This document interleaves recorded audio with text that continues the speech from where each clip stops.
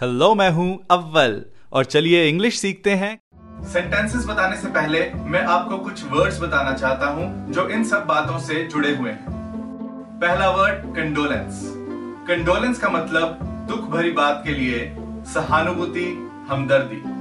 Pass away. Pass away का मतलब है गुजर जाना, मर जाना। Sorry for the loss. Loss का यह मतलब है किसी के गुजर जाने का परिवार वालों को नुकसान, किसी अपने के चले जाने का घाटा।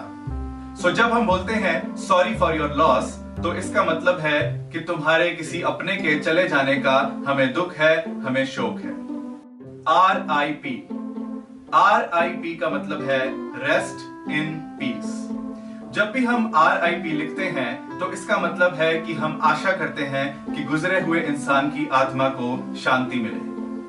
सॉरो या ग्रीफ, दोनों का ही मतलब है दुख। Heavy heart. हैवी हार्ट का मतलब है भारी मन या फिर उदास दिल या दुखी हृदय। Please accept my sincere condolences. I am saddened to hear of your sudden loss. Words are not enough to express my sorrow. You are in my prayers.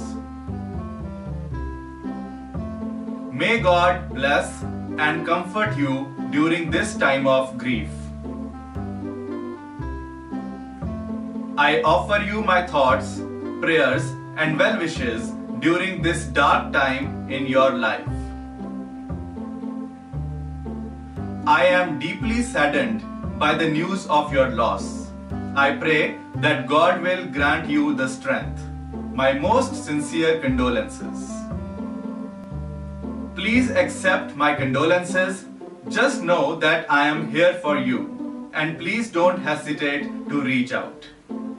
इस सेंटेंस में हमने सामने वाले को अफसोस करते हुए ये भी कहा है कि कोई काम हो, कोई जरूरत हो तो हमें बता देना। पिछले सेंटेंसेस में हमने किसी के गुजर जाने पे अफसोस किया है, लेकिन ये साफ नहीं किया कि गुजरा हुआ इंसान कौन है और जिसको हम अफसोस कर रहे हैं उससे क्या रिश्ता रखता है। अगले कुछ सेंटेंसेस में हमने ये भी जोड़ दिया है। Please accept my heartfelt condolences on the loss of your father. Please accept my heartfelt condolences on the loss of your sister. I am sorry for your loss. Your brother will be missed. May his soul rest in peace. I am sorry to hear about your loss. Your mother was a great person and she will be truly missed and will always be remembered. अब अगले कुछ sentences में आप अपनी पूरी family की तरफ से गुजरे हुए इंसान की फैमिली को अफसोस कर रहे हो। We are sorry for your loss.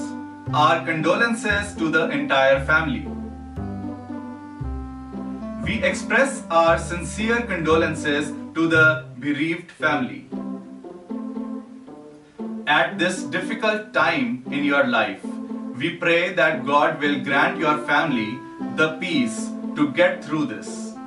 Sincere condolences.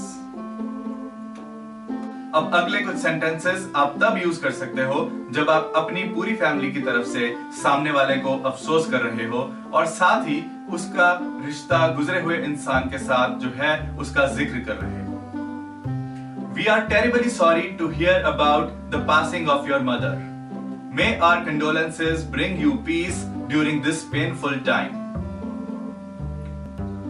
We just want you to know that we are really sorry to hear about your father. He was a wonderful man. May he rest in peace.